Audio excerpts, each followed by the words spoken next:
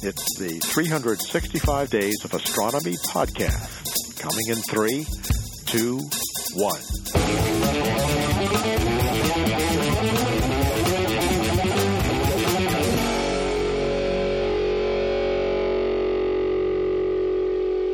This is the 365 Days of Astronomy podcast. Today we bring you a new episode in our Space Scoop series. This show is produced in collaboration with Universal Awareness, a program that strives to inspire every child with our wonderful cosmos. Today's story is A Puzzling Geometry Conundrum. Imagine standing on the planet Tatooine from Star Wars and seeing two suns in the sky. Whoa! When we study geometry in school, we're learning about the shapes and dimensions of different objects. Sines, cosines, and tangents, that sort of stuff. Great stuff. I love geometry. Planets and stars also have their own geometry, but sometimes the answer doesn't add up. By studying the geometry of the birthplaces of planets, astronomers hope to discover how planets form in different environments. In the earliest part of its life, a star is called a protostar. The star is simply a ball of cold gas and dust that's collapsing under the force of its own gravity. It doesn't even have nuclear fusion in its core, so it really isn't even a star yet. But just wait. With time, the cloud collapses and it begins to spin, forming a flattened disk around the protostar.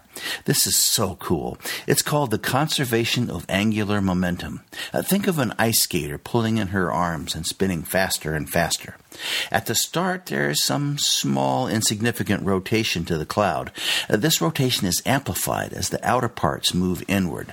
Material from this disk feeds the star and makes it grow. As it continues to collapse, the protostar squashes into an ever tighter, hotter ball. Our proverbial ice skater spins faster and faster. Eventually, the leftover material in this disk forms rings. In these rings of dust and gas, called protoplanetary disks, is where planets are born.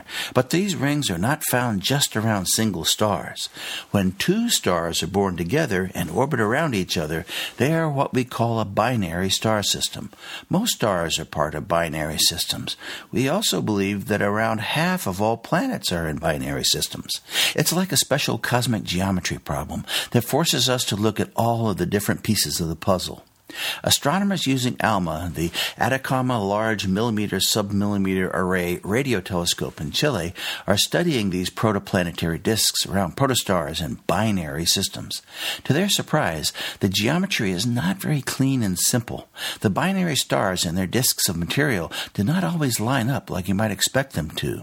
They found that if the two protostars in a binary system take a longer time to orbit each other and are in a large, slow orbit where the two stars are relatively far apart, then it appears more likely that their protoplanetary disks will not be aligned to the parent stars. The shorter the orbital period of the binary star, the more likely it is to have a disk in line with its orbit. How short? Well, where the central stars have orbital periods less than 40 days, the orbital planes are quite closely aligned, within 3 degrees. When the binaries have periods longer than 40 days, they typically have misaligned disks. In one case, the disk was fully perpendicular, with a polar orbit. This appeared to be a stable system in the computer models. So you might well ask, why does this happen? Short orbital period binary stars, with their closeness to each other, exert tidal friction on each other and gradually change their orbits from ellipses to circles. Then, over millions of years, this gravitationally tugs the protoplanetary disk into alignment with the orbit of the two stars. And the binary stars that have longer orbits, those over 40 days, they have disks that are arranged in all possible inclinations, from coplanar to polar.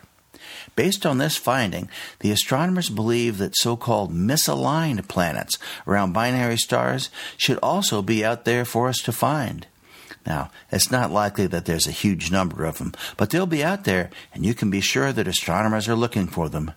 Tatooine, here we come. Find you we will. Hey, here's a cool fact. As a protostar grows and evolves into a star, it experiences a huge increase in temperature.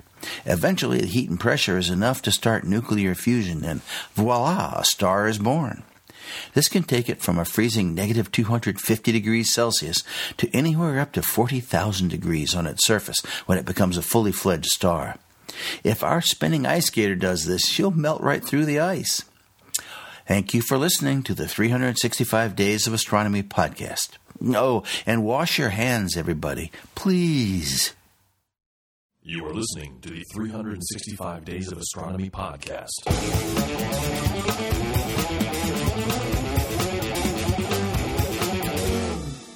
Cool.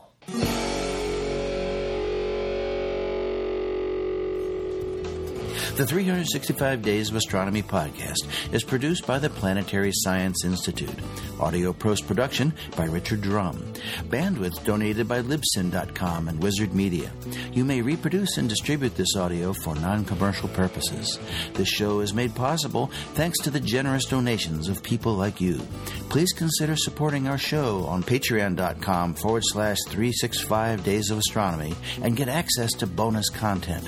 After 10 years, the 365 Days of Astronomy podcast is entering its second decade of sharing important milestones in space exploration and astronomy discoveries. Join us and share your story. Until tomorrow, goodbye.